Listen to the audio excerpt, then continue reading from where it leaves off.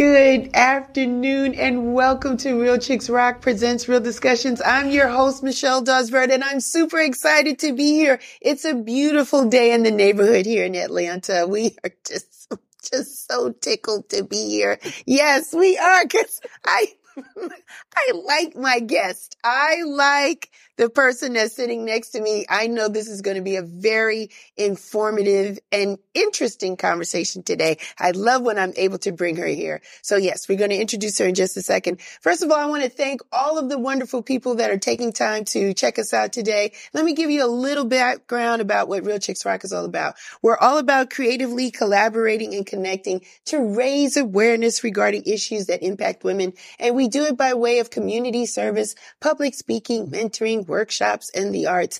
And we have been doing this medium here, this platform, since April 16th, 2016. Wow. Do the math. My math's not that great. You handle the math, but yes. Right? Yeah. So we've been doing it for a while. And so I have been honored to have this beautiful ray of sunshine with me. This is your third time? I think so. The third time? I think it's the third time. Third time. We love when this person comes. At least I do, because I laid everything out on the table and she helps me and she helps the listeners. It is my guest, Natalie Ellis. Hi, Natalie. Hi, Michelle. How are you? I am good. This month is, what is it? Mental Health Awareness Month. May, yes. I'm wearing a t-shirt. She brought gifts. Yes. Look at that. You know, let me go this way. Mental health matters. Look at that. Mental health matters. It's so much to cover, Natalie. There's just so much going on. First of all, how are you? You look great. Thank you. You look great. You're radiating. You're beaming. Thank you. Are you taking care of your mental wealth and health? I am doing my very best to do so. Yeah. And like I tell all my clients and everybody that I come across, that it's important to do that, and that taking care of our mental health is a daily journey. Okay. And it's something we have to do every day because, you know, life is full of ups and downs. And so it's important that we take the time to take care of our mental health. It is. And you know, Natalie, I think we talked during the pandemic when it was starting. Yeah. And now the pandemic is over. What are we seeing? People are still struggling with their mental health. I Absolutely. mean, you can't see her eyebrows, but they did go up when she had to answer that question. So people are struggling. People were struggling before the mental health and before the pandemic. Yes. And definitely after the pandemic, people are struggling even more and trying to find sense of normalcy. Right. But again, as we know, there's so much stuff going on. Yeah. The crimes, the things happening not too long ago I in know. Atlanta Yeah. with the shootings. I know. You know, the house market and all these things. So people are under a lot of stress and pressure. So taking care of our mental health is key in all of this pressure, because these are pressures that we can't really avoid or do anything about to some extent. But what we can do something about is how we choose to take care of ourselves. Right. So, as a professional though, Natalie, you're seeing a surge, like are you seeing more people come to you for help?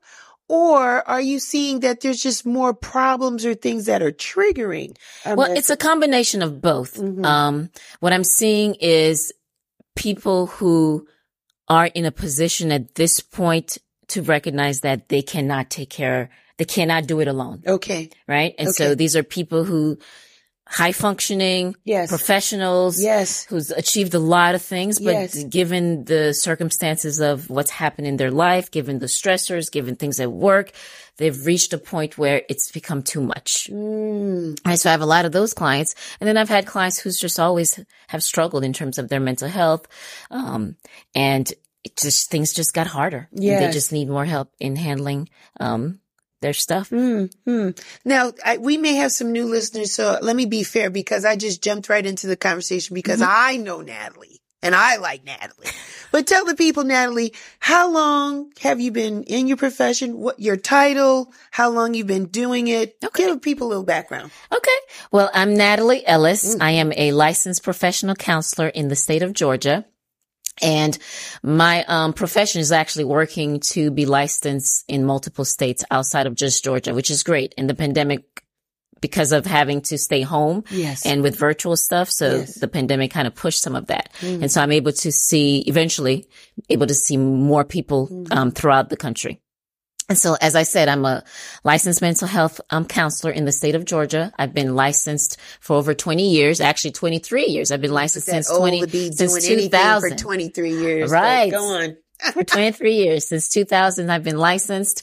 I have a private practice here in the state of Georgia in the Decatur area. Mm-hmm. Where I, of course, see clients, and I see clients as young as 3 to as young as I have a 92-year-old client as well. Right? And so I see clients for individual therapy. I see couples. I see families, groups. And in my practice, I work with other counselors to become licensed. And then I also do trainings out of my office. So lots of things we can do in regards to mental health. And my key with my business, it's called Esteem Counseling and Consulting Services. And Esteem stands for Empower Self Through Enrichment, Education, and Motivation. And my whole mission is to empower others. Yes. Right? Making sure that they are educated in the field of mental health, making sure they are empowered in the field of mental health, making sure that they are motivated to take care of their mental health. Yes. All of that. Yes. Okay. And she says, hi, Steamers, right? Hi, I do. I do. In my social media, and I'm all over social media, I do start off by saying, hi, Steamers. I love it. I love it. I love it. You're doing such great work. So this is an honor to have you here today, Natalie, because I feel that you're extremely passionate about your profession and wanting to help other people and wanting to help. Not, not that you have a respective person, but I feel like you really want to help Black and brown people with their mental health because we're struggling. We are. We're struggling. We're just now getting to a space, Natalie, where we can say that we need help. Like we're identifying it, but there's still a huge gap. I think women may often come more so, and you know the numbers better than I do.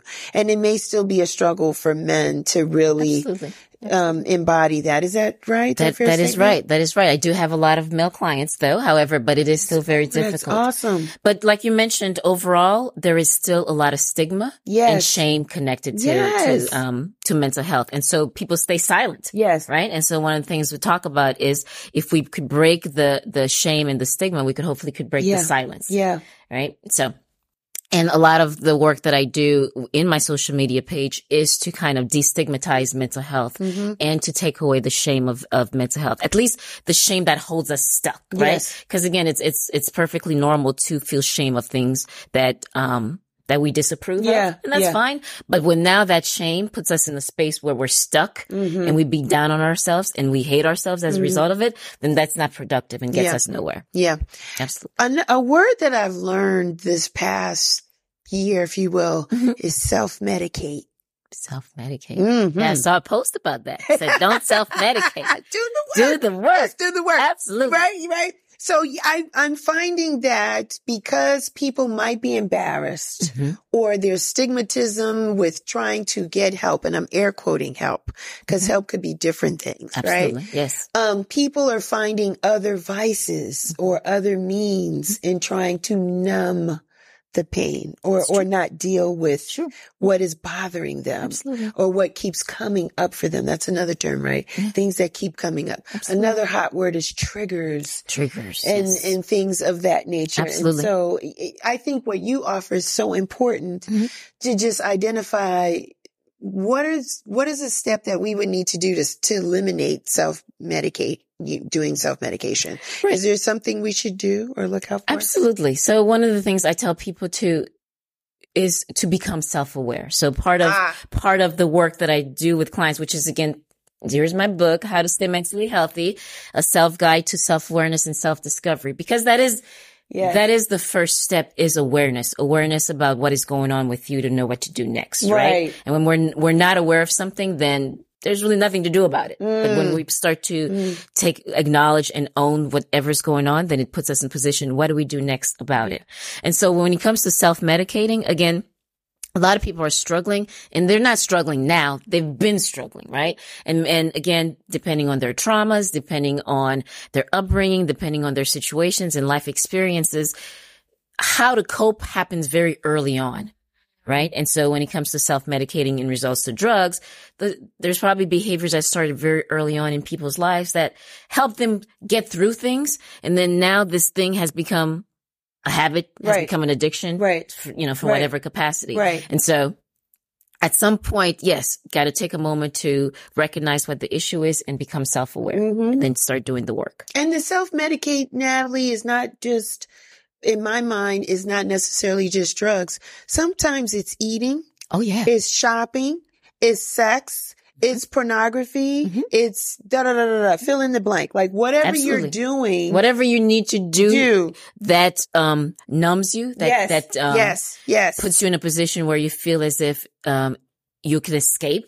Like I have a lot of clients who dissociate, right? And so that's a form of, I don't want to say self-medication, but that's a form of just disconnecting as a way of coping, right? Drinking, right? And so all these things puts us in the position to not fully deal with the situation, right? And so they help temporarily. Yes. But long term, it doesn't help. Yeah. And not unfortunately, but in order to heal and be in the journey of healing, we have to constantly face whatever the issue is. Yes. And confront it head on. That's difficult though, Natalie. Oh, it's very difficult. It's hard. It is. We don't even want to look at ourselves in the mirror every day. Right. Just when we wake up and brush our teeth and wash our face, it's hard. Like Good Morning Gorgeous, right? Mary J. Blige with the whole kind of getting us to appreciate what we see when we look in the mirror, extend kindness and love and not be so hard on ourselves. Absolutely. So that is a big step for a lot of people. It is. And now you're talking about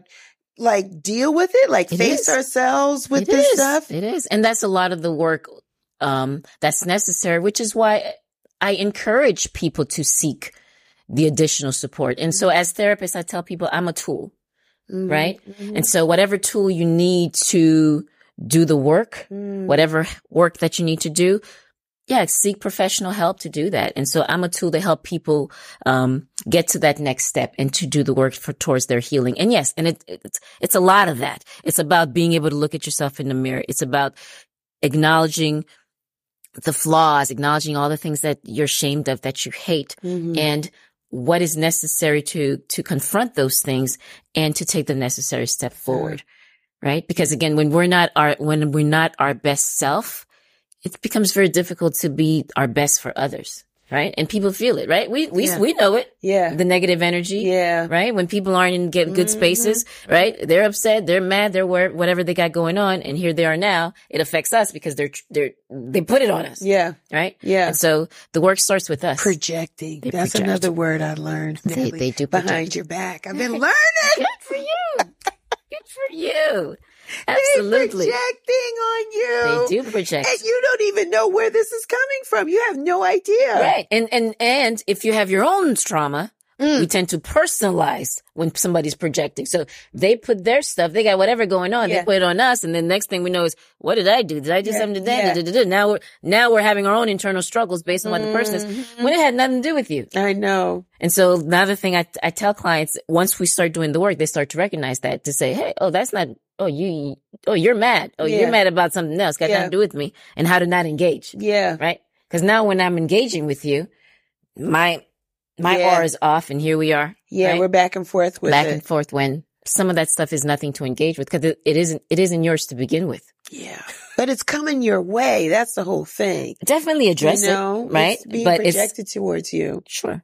It's learning how to address something without personalizing it, because once we personalize it, now it's ruins my whole day. Right. Right. Right. We don't want that. We can definitely check people. Yeah. But checking people doesn't mean it has to ruin all of our path. You know? And so it's figuring that out. It's an interesting thing in what you said, because you hit it on the head, is that the behaviors that we may see in someone, this just didn't happen today. Right. This is something that was down the road. Yeah, it's a compilation of things. Wow. Yeah. Yeah, because again, when somebody's reacting and responding and behaving at this moment, we see this moment and it definitely affects us in this moment. But again, we don't know what happened 10 minutes earlier. We don't know what happened a year earlier, 12 years earlier, right? And so many times, again, because people don't necessarily do their own work, many times we carry all this stuff with us, right? We carry all this stuff with us, and then something happens, we smell something, we see something, we're triggered, or something is happening in this moment and we're triggered, and then we react to that trigger. Yeah.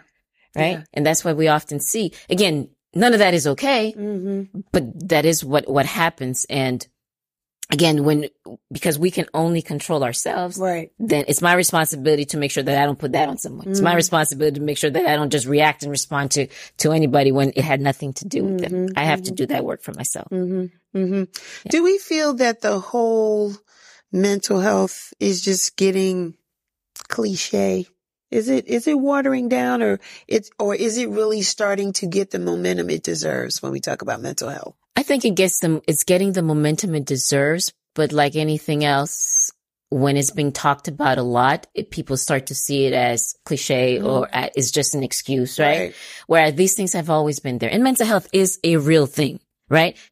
Yes, mental health is not a reason to do behaviors that's heinous and that's inappropriate, but it is a thing also that's there. And so when we can acknowledge that as a thing, then hopefully when we address this thing, then we could avoid all these other things that comes along with it, right? And so if we're trying to fix a problem, an overall problem, we have to understand the whole issue connected to that problem, right? It doesn't exist. Nothing exists in a vacuum. Right. And so we have to be able to understand the whole picture. And so, yes, mental health, as cliche as it may seem, oh, this person did this, oh, it's their mental health. Oh, but yeah, there's something to that. Yeah. Because again, if along the way that could have been addressed, some things may have been avoided. Right. Some things may have been handled differently. Right. And you mentioned in your opening comments, just what's going on in Atlanta. So, just last week or so, we caught the shooter, right? They caught the shooter, Deion Patterson, the alleged shooter that went into a medical facility and shot at 5 people. One had passed away. The others are, in critical or fighting. They're not yet in stable condition was the last thing that I've heard. And then people are trying to figure out, well, was his mental health? What was his triggers? Like, we don't know unless we talk to him. Yeah. Yeah, we won't ever know people's triggers, right? Because again, the thing about trauma, the thing about our experiences, we experience our experiences, viscerally. That's not the right word, right? With all of our senses, what we see, what we hear, what we smell, what we taste, right? And so I could hear a song and the song brings me back. Right? If the song is associated to something great and positive, then it brings me to a happy mood. Yeah. But if the song is associated with something scary and something traumatic, it could put me in a whole other mood. You won't know that. Yeah. I didn't know that happened, but this song automatically puts me in that space. Yeah. Right? And now once I'm in that space, I'm reacting and responding according to it. Now, if I am self-aware, then I can say, oh man, that song got me there. And let me do something to check myself so that I don't project it, right? But you have people who are constantly triggered and they don't even understand why they're triggered. They just find themselves angry, upset, pissed, and then here they are. Yeah. Right? And on top of it too, it's again a compilation of things that can trigger us. Right now, it's you not, I'm asking you to hold my hand, you refusing to hold my hand, not knowing I had all this stuff happening. So this is minute, granted. Yeah. But again, imagine somebody who is already struggling to fight for air in the water. Yeah. And then this thing happens. So now you're totally drowning. Yeah. Right? Yeah. It's something small, but that thing is exactly what gets them under. And then here we have a reaction and a response. Again, none of this is okay. It's not okay to have that reaction. However, if we have a better handle on all those pieces, then maybe we could have given him a few more air, right? Give him opportunity to have because we don't want to see him go. We don't want to see him go like that. So Natalie, it's very difficult. There's so many things to ask when you are meeting someone new, right? Back in the day, it was like, do you have a job? Have you ever been married? Is your driver's license, is it suspended? Is it still, you don't have any parking tickets, do you? It's real casual. Now it feels like it's a laundry list of things. And one of those things that are on there could be, I don't know, how do you ask if you've had any trauma experiences or what triggers you? I don't know. How do you ask that? And then when it happens, you're just like in a space. You don't even know what to do with. How do we get to know? How do we talk about those things? Yeah. How do we get to know more about people we might be interested in or just are inviting in our circle? Absolutely. Right. And I think, again, the more self-aware we are of our own history, right? Our genes, our family history, and knowing how those things affect us, the easier it becomes to potentially be okay with asking the question, right? But as we're avoiding our own stuff, we're trying to avoid with others as well, right? And so, and it's difficult, right? Mental health is still because it's so taboo. It's very hard to talk about, but it is important to. It's important to observe. It's important to observe how people interact within their families. It's important to ask, hey, have you ever experienced any kind of trauma? These are the things I've experienced, and this is how those things shaped my life. Right. What are the things you've experienced that shaped your life? Right. And so then once we start having these conversations, then it gives us more insight. Right. The problems may still occur.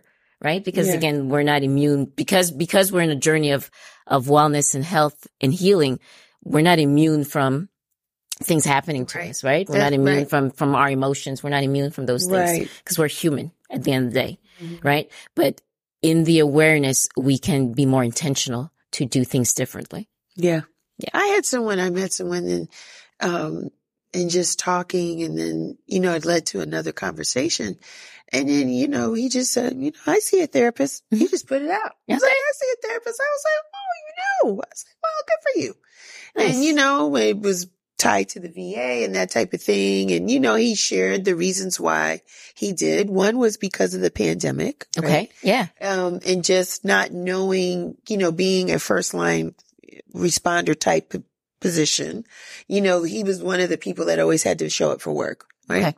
Okay. So I won't disclose what he did, but, his concern was he wasn't sure what was coming at him. Okay. He would never know.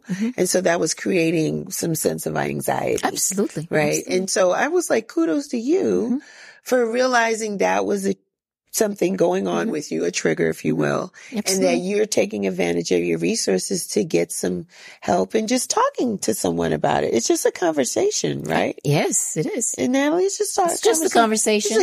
Right. And again, and also with that conversation, because it is a heavy conversation, you also get to see how people react and respond to that. Right. And whether or not this is something that they too have shame about. If there's any type of, judgment surrounding those things. And that helps, what to do next with all of that.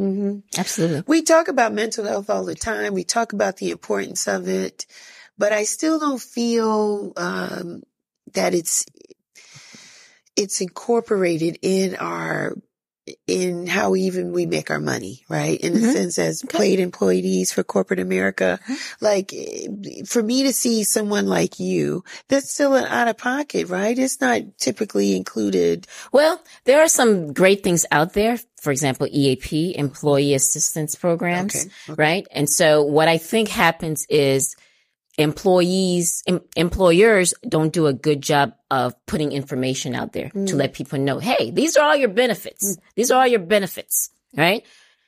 But there's benefits out there. There's leave, there's family leave, the FMLA, there's all kind of these leaves. So with a lot of my clients, I'm talking to them about that stuff and saying, hey, talk to your employer and see if this is an option for you. See if this is an option for you.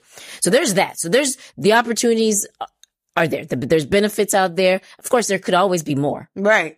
Absolutely. And insurances can be better. Yeah. That's what health insurance is not the best, but that's my own soapbox with health insurance. With all insurances, period, but health insurances could very well be better. That's where I was going. Yeah. Could very well be better. Yeah. Cause I have people who pay a lot out of pocket until their co-pays met. And there's some people who don't pay anything. And so it all depends on the insurance. It all depends on where you work that has great insurance versus not so great insurance. Yeah. So it's all those things. But the other interesting piece about that too is knowing that there's resources out there is one thing. And then giving yourself permission to use the resource. Because the other thing that I find too is clients who struggle with just taking a day off work. Yeah. It's hard. I mean, just take a day off, right? And then, I get feeling obligated. The layer of obligation to someone else supersedes the obligation just for self-care for yourself. Right? And to me, that's an issue. Ooh. Right? Because again, and with me, my question to every client, whenever they're posing questions or whenever there's concerns, I always say, well, what does that say about you? What does it say about you when you just decide to take off a day or say, you don't feel like going into work today? What does that say about you? And often, many times we create our own narratives, right? Yes. Narratives that we've created from all of our experiences, all of our upbringing. And so, for example, I had a client, her narrative is, if I don't go into work, they might think I'm irresponsible. Yeah. Well, you've been going into work for the last 5 years. Taking a day off. That would be where that's what comes up, right? But that's what comes up, right? Yeah. And so then being able to kind of see that, well, you're not irresponsible, but somewhere along the way over the years that there was that message somewhere, right? That you gotta go, you know? Okay. And so, so talking through clients with about that, about utilizing the services. There are services, use them. We just don't know we don't know how to turn off, Natalie. We don't.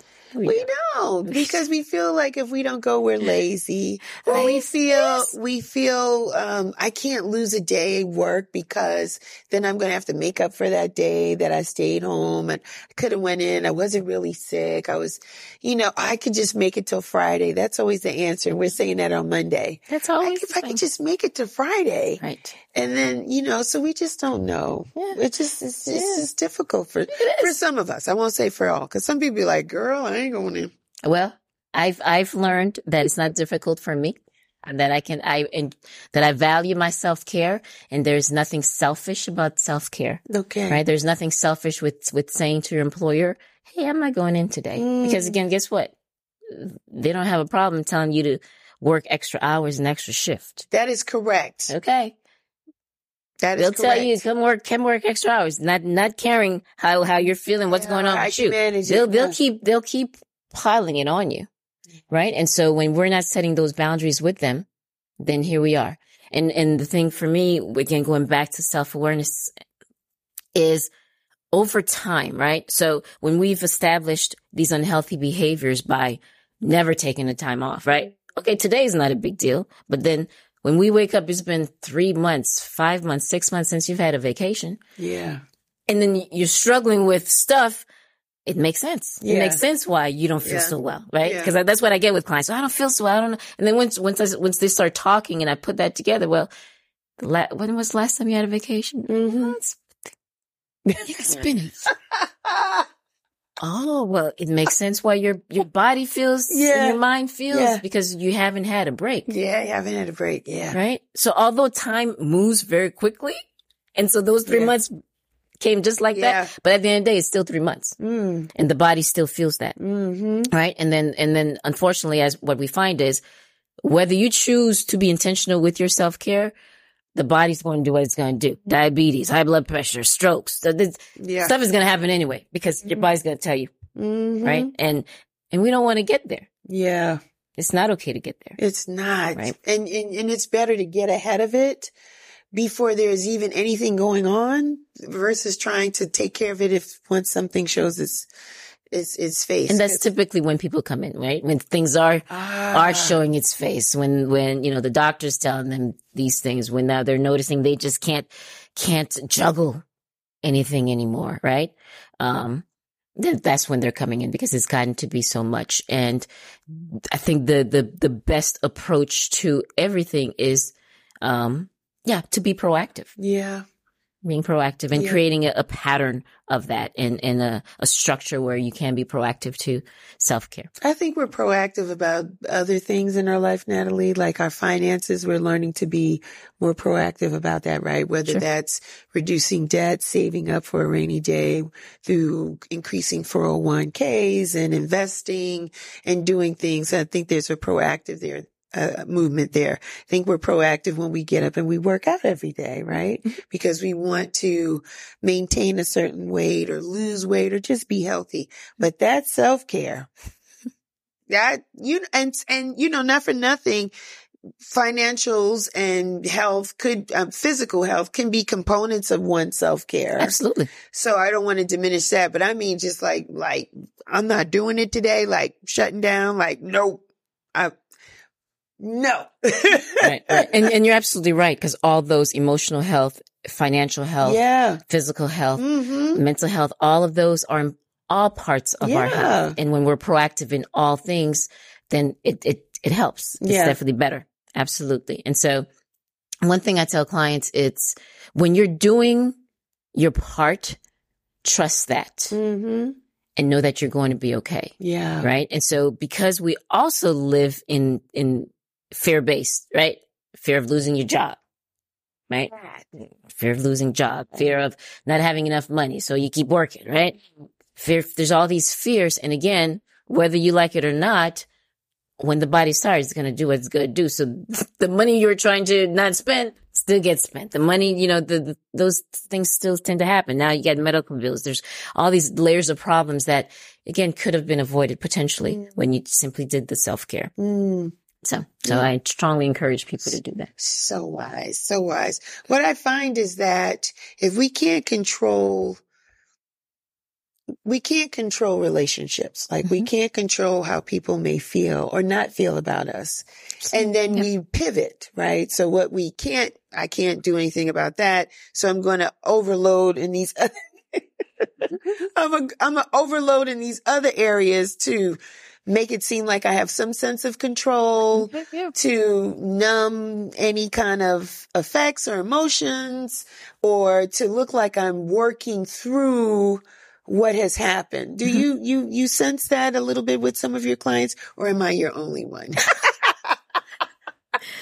Well, when things feel out of control, for a lot of people, it's trying to gain some of that control back. Yes. Right? Yes. And many times we are trying to gain control back, in ways that's still also not, always, productive or efficient, right? So trying to control by controlling people, by controlling things that's still outside of your control. Right. Because what you can control is strictly your reaction, your response, just you, right? But then when you're trying to control other things and come to find out, oh, you can't. So there's always this anxiety of what's going to happen. Yeah, because that is a question that's going to always be there. And so people find themselves constantly, either going down rabbit holes or in this rat race. Yeah. Right. And so it's taking a step back which is why I talk to clients a lot about when you're doing the things you need to be doing for yourself in terms of self-care, in terms of saving money, the worry about what may happen isn't so much that. Yes. Right? Because it may or may not happen. May not. But if it does, because you've done your part, you should be okay. And so it's also learn to trust that. Right? And so for a lot of my clients, they do struggle a lot with trust. Yeah. Just trusting themselves, faith. Yes. That everything's going to be okay. And so there's this constant trying to make everything okay, everything okay. And then it creates more anxiety because, as we know too, life, the more you're trying to make something, there's still more stuff. Yeah. Yeah. Yeah, I find, Natalie, that the best thing for me, I've discovered this. I've learned a lot since the last time. Nice. That's exciting. So another thing, I had a thing, Natalie, that as, if I'm in something and it didn't end well or resonate in a good place, I would always be, I just hate this feeling. I can't wait till I get to get through it. I was trying to rush the through process of it, like trying to get to the other side of it. Sure. Right? Sure. And what has helped is enjoying the day. Yeah. Enjoying the journey of getting to that side. So even though I'm still working through things, I'm enjoying the day versus the anxiety of hurrying up to try to get through it. Yeah. So that this feeling of emotions or whatever it is can get off of me. Instead of that, it's like, I'm enjoying the day. Absolutely. So however I feel, but I'm not rushing a process because I don't like process, but I'm getting better. And I've always told you that, like, I don't like the process, Natalie, but I'm getting better at it to understand. And it's a maturity thing, not to, it's very hard, but it's a part of life, right? That you're going to have some ups and some downs and ebbs and flows. Absolutely. And it's just a matter of how do you want to row your boat through that, right? And I just didn't want to be in anxiety, or emotional, where it's like, I'm waiting and rushing to get to the end of the rainbow. I want to enjoy every day because there's lessons to be learned, right? There is. That's the part too that we have to embrace, that there's something to learn out of what you're going through, what you've experienced, what you've come through. And I think another thing, we don't afford ourselves enough of our own strength. The fact that we've made it from one day to the next is remarkable. We should commend ourselves because some people did not make it. So we're hard on ourselves. So I'm learning that every little thing matters and counts. And it does. And that's a really good point. And for a lot of my clients, it's having to help them identify that by just sitting, right? Sitting with what you have going on, but also taking a step back and seeing where you came from. Yes, that right? part. Because I get where you are isn't where you want to be. Right. Right? Which is, again, the good point of what you say, because we're constantly over here. Yes. Right? And we just can't wait to get there. That part. But in that too, we miss a lot. Yes. Right? The present is truly a gift. It is. Right? And learning to embrace the present and learning to, in embracing the present, you're also embracing your experiences. And so it's okay to acknowledge what you feel, but know that you're going to be okay and know that tomorrow will be different. Right. But in this moment, it's okay to acknowledge what you're feeling. Yeah. And that strength is a big, big piece. And sometimes I have to tell clients, look at all what you've accomplished. Exactly. Yeah. Exactly. You're still standing. You're still here, despite what have you had to experience.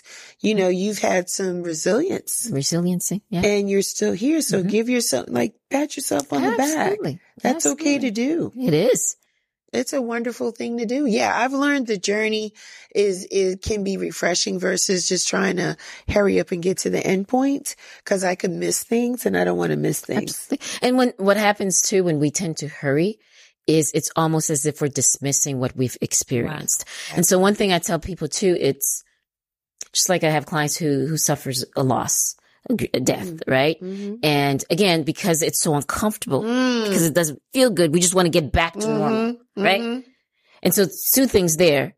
There's no normal to what, there's no going back to the normal that we knew. Right. Because again, it's a new normal, right? Yeah. So understanding that experience. And so when you're trying to go back to something that no longer exists, obviously it always feels as if you could never get there. Yeah. Because it doesn't exist anymore, right? And so it's figuring out a new normal. But at the same time, when we're just trying to rush to get there too, it's almost as if all that you are going through doesn't matter. Right? It's okay to be angry and feel angry about what's happened. It's okay to be sad and feel sad about what's happened. Okay. It's okay to feel guilt about what's happened, right? Yes, we don't want to stay in those spaces, but it's okay to acknowledge it. But to acknowledge it, you have to give yourself that opportunity and space to do so, right? And so it's interesting how we don't tend to validate what we have going on, but we don't like it if somebody doesn't do it, doesn't validate us, right? Right. If somebody says, you're feeling this and you tell them, get over it. We don't like how it feels, get over it, right? But then we're telling ourselves that. Yeah. Right? Indirectly. That's something we were kind of doing to ourselves by saying, nope, I shouldn't feel this. Let me just get here. Yeah. Get over it. Yeah. Right? And so we want to validate and we want to acknowledge what we're feeling and put words to it, because it does matter when we put words to it.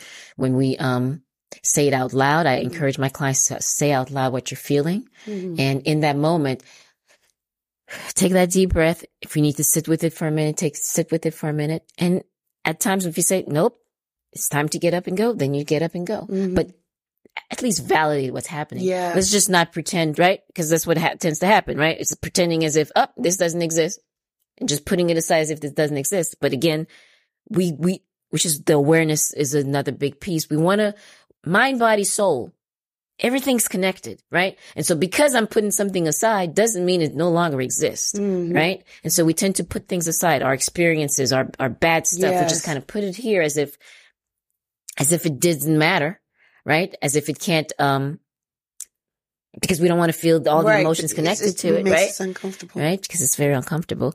But as we put it here, we're putting it here with the weight. And what I often tell clients too, by the time they come sit with me, it's that weight has now gotten very heavy. Right? And so the work I have to do with clients is we have to get through all that. We gotta unpack this bag that you've been carrying of weight, and we gotta go through it. And I know that's what's hard. It is hard. It's hard to look at your pain, right? Because you already feel it, right? But it's hard to have to look at it and dissect it. And talk about it too. And talk about it and sit with it. It's a lot.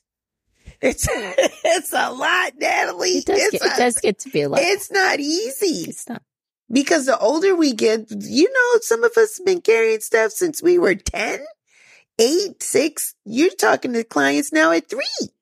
They've only been on the planet 3 years and they didn't even talk to you already? They do. I mean, as we know, trauma doesn't start. First of all, trauma starts in embryo, right? Yeah. If the woman is going through a lot of stuff, guess what? The baby's going through a lot of stuff. Wow, that's true. Right? Everything that's affecting the woman is affecting the baby. So there's babies already coming with lots of stuff going on emotionally, because all those things do affect the neurons of our body, our chemical makeup, right? And so, and you got babies too in environments where there is domestic violence, where there is things happening, where there's constant yelling, where there's people fighting. And so that baby's affected. So babies are human. They see everything too. They just don't have the words to say anything, but they're experiencing it.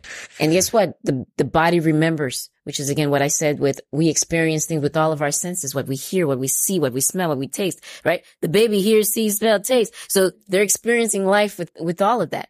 And so although I have clients who don't necessarily remember things that happened to them at 3, at 2, but they're reacting and responding to the trauma that happened to them at 2 or 3. Because if somebody yells, it might be something like this. They might be like, they feel uncomfortable. They feel it. They sense it, right? They could smell something and it's like, right?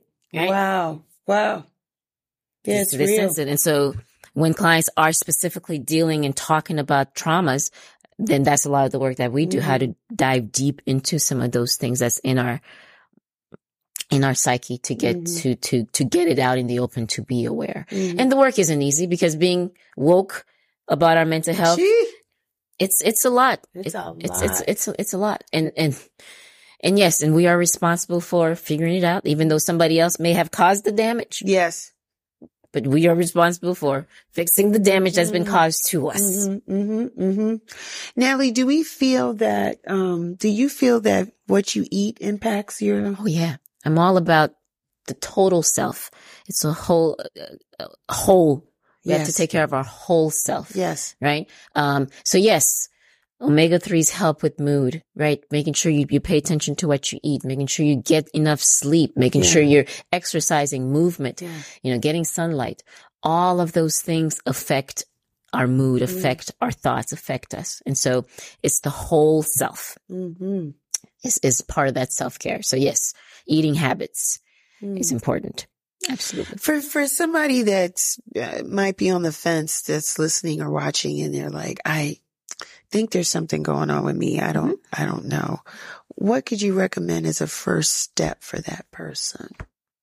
Well, if they're again thinking something's going on with them, I definitely encourage them to speak with, again, if there is a PCP, a primary care physician, talk to your doctor. Okay.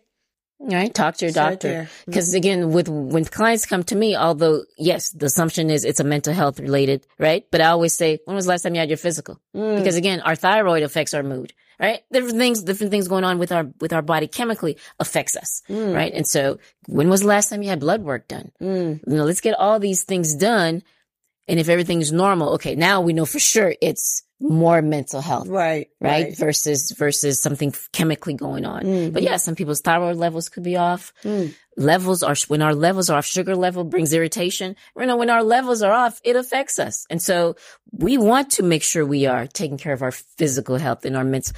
It's all together collectively. And yes, It's a lot. It's a lot. I got to pay attention to what I eat, and I got to pay attention to making sure I breathe, making sure I do this, making sure I do that. It's a lot to pay attention to, but in the long run, it becomes easier over time.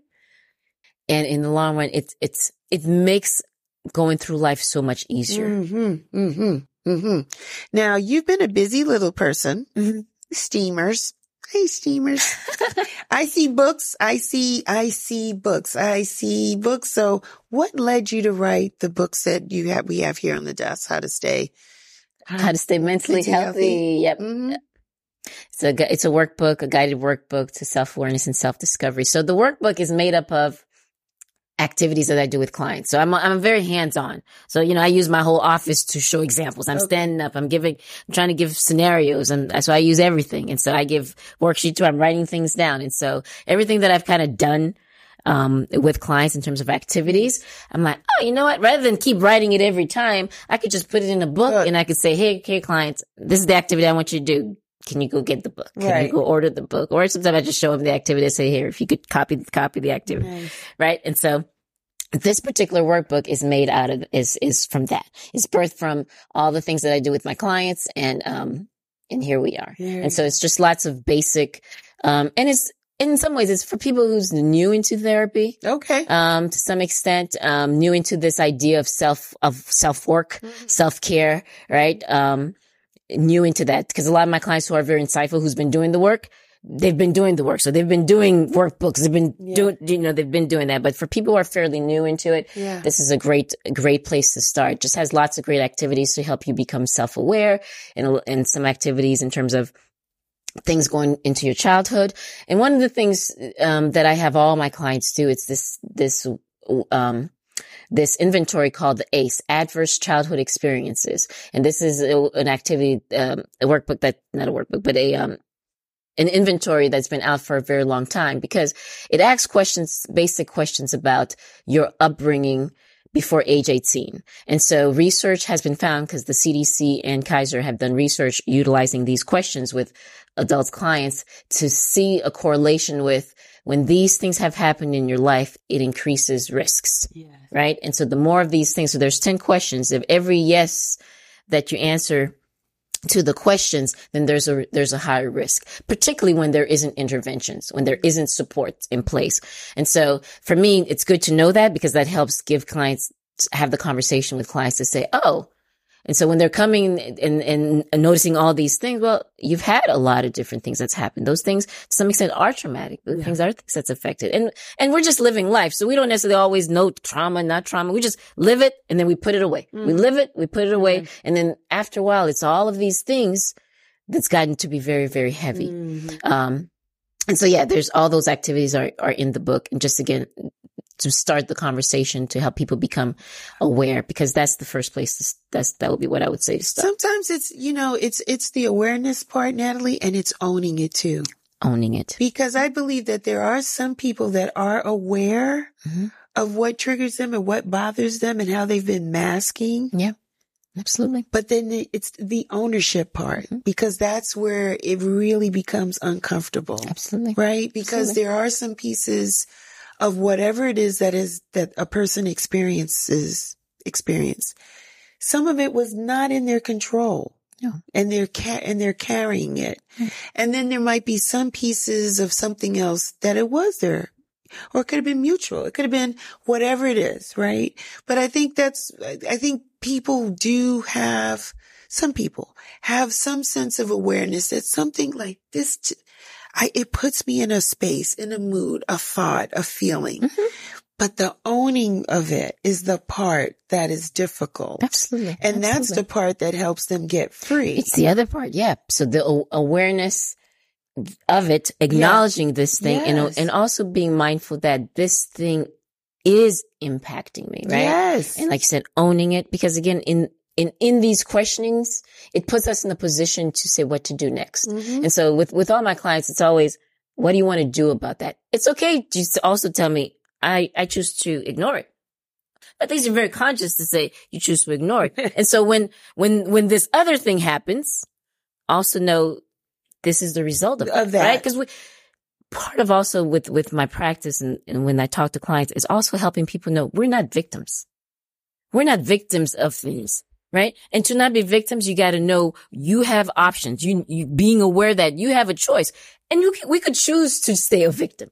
We could choose that too. We could choose to say, I'm going to choose to stay here knowing all the bad stuff happening. Oh, and that's okay. If you feel if that's what seems to work, then do that. But then no, you don't have to be here. Right. And I think that's a lot of what I try to help people do. Whatever. Once we know, piece. Exactly. That's the empowerment piece.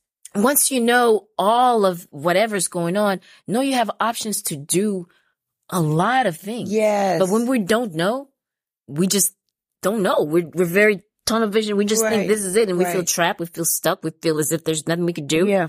And part of my work with clients is no, you can do a whole lot. Yeah. Now, how much of a lot you want to do, it's all up to you. Yeah. It's that victim piece, though, I think, that people feel that I am the victim. Mm-hmm. People won't understand or get me. And there's nothing that can help me. They also feel like there's no sense of options or no sense of really, truly working through this, because it doesn't go away. Mm-hmm. But you can work through it, that it's more manageable. It's not taking over you. Absolutely. Right? Absolutely. Right. Yeah. That's a very good point. So it's not consuming, right? Yeah. And so when I do trauma work with clients, one of the questions that I ask them is based on this particular memory or event that we're going to talk about. How heavy is it? How painful is it? How hurtful is it from a scale of 1 to 10, right? For a lot of my clients, when they're coming in initially, it feels heavy. As they talk about it, you could see the distress, you could see the tears, you could see the discomfort, right? It's very debilitating, right? And so when something is debilitating, it feels like it's hard to move. Mm-hmm. And part of our job as therapists, at least for me, my job as a therapist, is to kind of help take it off a little bit. Yes. Off a little bit. Thank you. Just a little bit more time, because it might take a little bit of work, right? Just off a little bit so it doesn't feel so debilitating. Yes. Right? Yes. And again, a lot of that too gets connected to our narratives, how we perceive things, how we see things, right? When a person perceives, if I take off work, I am lazy, I'm no good, then that's definitely a heavy weight. Yeah, when that's the narrative that's connected to taking off work. Mm-hmm. So I could definitely see why you would feel guilty for all these things when that's what is connected to that. Yeah. How can we shift that so that we could lift the guilt? We could lift some of that. Right. And so part of that is having the conversation in terms of their history, their past, and helping them acknowledge, but you've done all this stuff. Mm-hmm. So taking a day off means that. And interestingly enough, when people say things out loud, it's like, no, it doesn't mean that. Well, then, but the narrative, because when we create narratives from, especially our childhood, we were stuck in it. We believe it, right? Yeah. And then when they start to say that, no, it doesn't mean that, right? Yeah. It doesn't mean that. Yeah. So let's and taking the time now to get out of that narrative, shift the narrative to something else, so action could then take place. And it's a consistent thing. It's almost like an addict.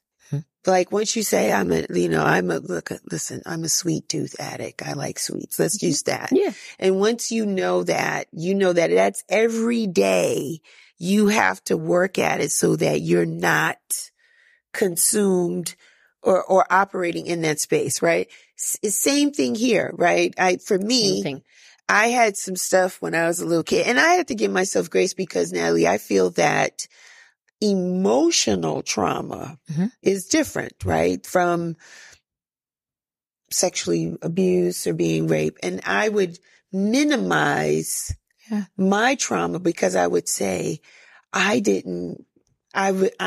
was fortunate that I didn't have any inappropriate behavior happening to me when I was a young child. And I had emotional type stuff like insecurities and things like that. And people said, no, that's your that's your bag. Absolutely. It's worth something. Don't diminish it. Right. But it's a constant work because it took me not until my late 40s to realize I was cute. Yeah. Because I wasn't told that. Absolutely. And I carried that. Absolutely. Right. We do. We carry it. We do. You don't even realize it. Well, okay. Mm-hmm. Right. I'm not. And it's a daily thing. It's a daily thing. So if people laugh and they smile, oh, Michelle, we know you're cute, but they don't know that it is a daily thing that when I get up in the morning, when I look in the mirror, and brushing my teeth, I give myself the old wink, like, you know what? You're more than all right. You're more than enough. Absolutely. I have to say things like that every single day. Absolutely. So yeah, it's like a muscle, Natalie. It is. That I'm learning to work, right? For myself. And that's why I say I'm doing the work, because before I was waiting on people to give me that affirmation. Sure. I thought it was someone else's responsibility to make me feel a certain way, but I'm owning it. I own it, right? I realized it was there. We're talking about it. I realized it was there. I own it. And so every day I do a little bit to work that muscle so that it's not, it doesn't have any weight. Absolutely. It used to weigh me down. It used to have me crying, feeling a way about my own self and my self-worth and my value. And so just doing something like that every day, it gives me a different perspective on my day, on my life, and who I am and what I bring. Absolutely. Just something as little as, for me. And that's me. And that's my story. Absolutely. Because I had triggers. Absolutely. So we all have something. We do. But I think, if you own it and be okay with it, it's okay, because you get things that you didn't even ask for. Mm-hmm. Sometimes you carry things you didn't even know, like, why are you telling me this? Why are you doing this? Why are you touching me? Why are you doing, you don't even know. Right. And you're carrying this thing and you feel like this embarrassment or whatever it is and shame. No. Absolutely. None of that. And nothing is off the table, I tell my clients, right? If something brings an emotion to you, no matter how small. Yes, come on, Natalie. Acknowledge that. Yes. Absolutely, right? Yes. There's no difference, I guess, in some ways. There's no necessary difference to, if this feels hurtful, it feels hurtful. It's my shoes. It's exactly it's my shoes, and they hurt, or it feels away, and it's different. And we don't have the same experiences because we're all different people. We all come from different walks of life, different neighborhoods, different cultures.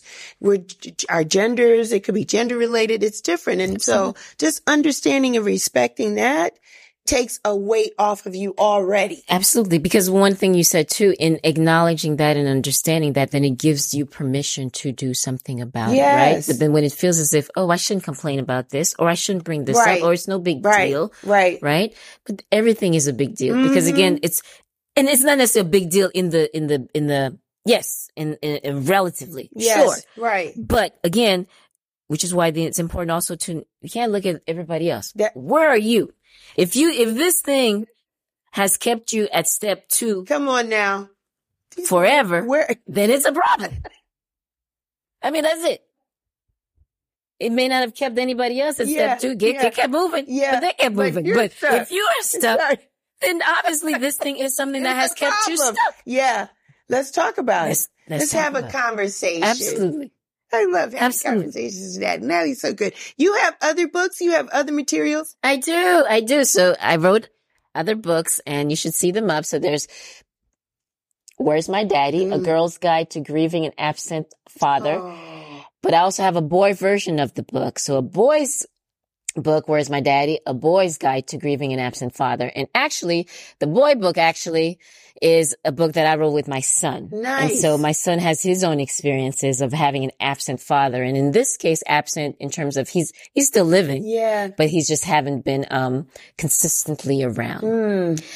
He's inconsistent. Come on now. Okay. He's inconsistent consistently. All right. He's consistently inconsistent. Right. There you go. Mm-hmm. So, in his presence in all of that growing up. And so, we saw some effects of that. And so, when he was young, we put some things together. And so, even though he's now 18, but so when we recently, published the book in, 2019. Yeah.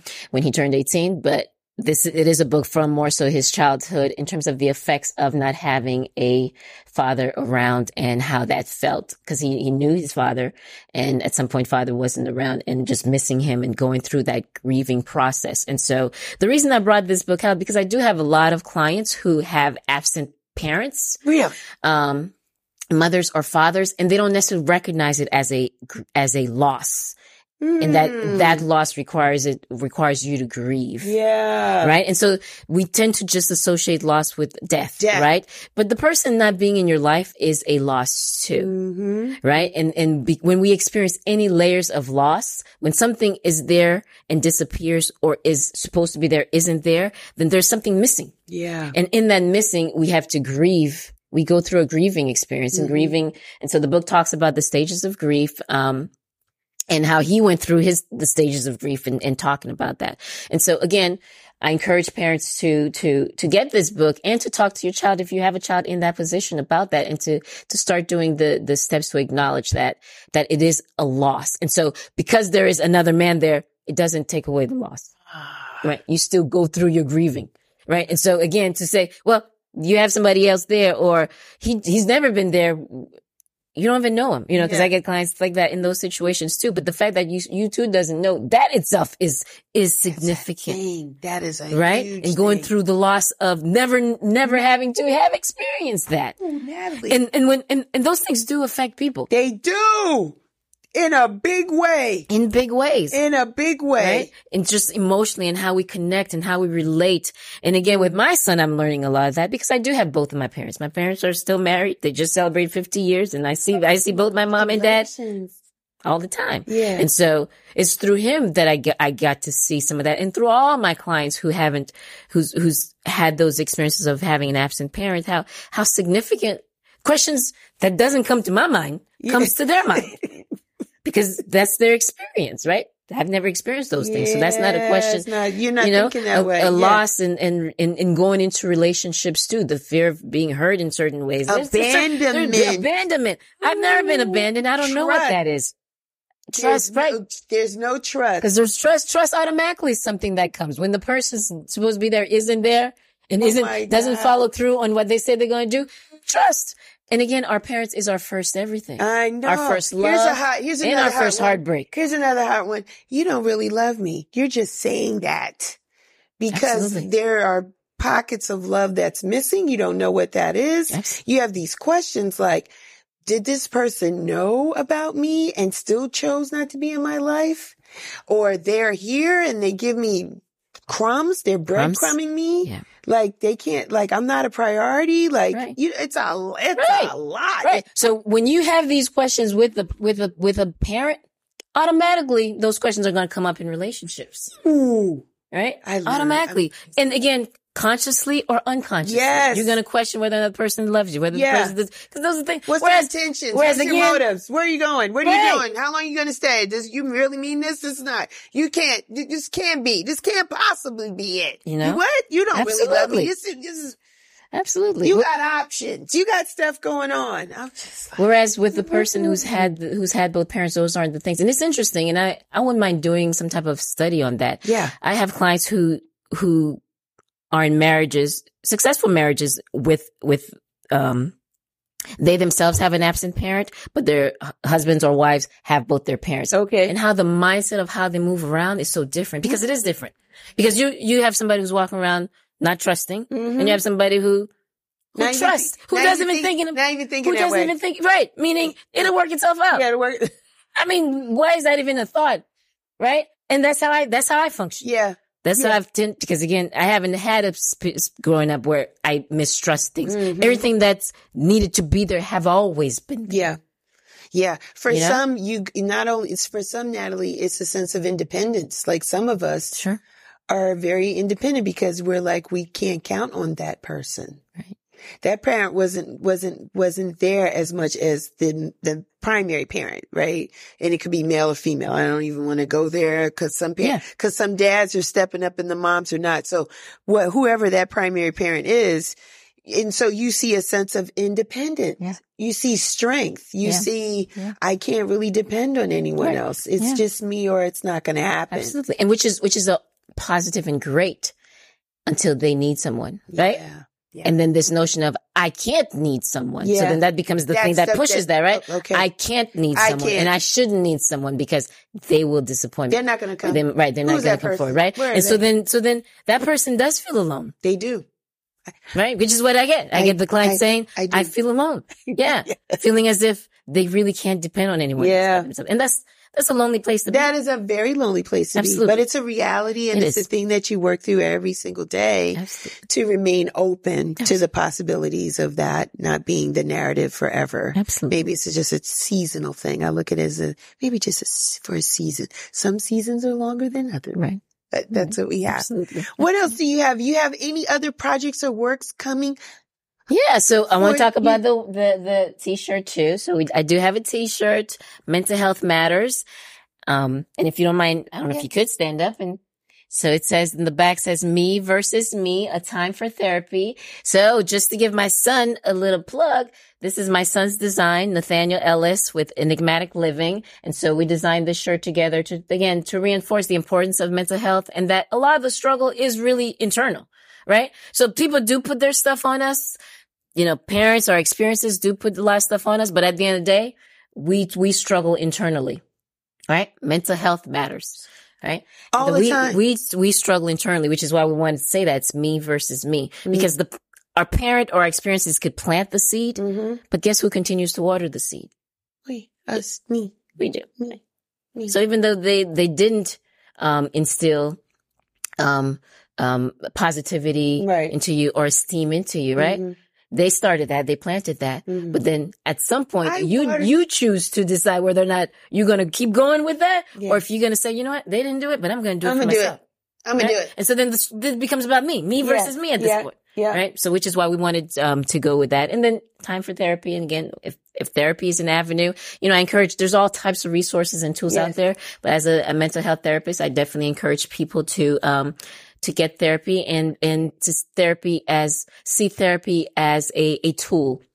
I am a tool for individuals. And just like we go to the dentist every 6 months, because at some point, even though we brush our teeth every day, right? At some point we need an additional cleaning. Yeah. Right? We go to the doctor because again, even though we're doing our best to take care of ourselves, there's things the doctors need to do. And so there's nothing wrong with going to see a professional to talk about our mind, talk about our experience, talk about what's happening, just to give some insight and some guidance. Right? And again, there's various layers of mental health and mental wellness, of mental illness, right? There's lots of layers. And so a person doesn't have to be to the point of crazy, which is not an appropriate term, but to that point or to any point of significant mental illness to come in and get help, right? At all levels, we can get the help to just take off that weight, take off that burden, right? And so that we can take the step forward. Yes. Right. And again, it's when we're feeling stuck, it's how to get unstuck. Yes. And if I could help anybody get unstuck so that they could move forward, so that they could be their best self. And that's important for people to be, because when people are happy being their best self, guess what? We feel it, because then they're not putting their stuff on us. Yeah. Because the person who's miserable, you feel it too. I mean, we feel it. We go to the grocery store, we know who's miserable. Yeah. But versus the person who's happy. It feels good. I know. So we want to empower that and reinforce that and have more of that for people to feel good and be good.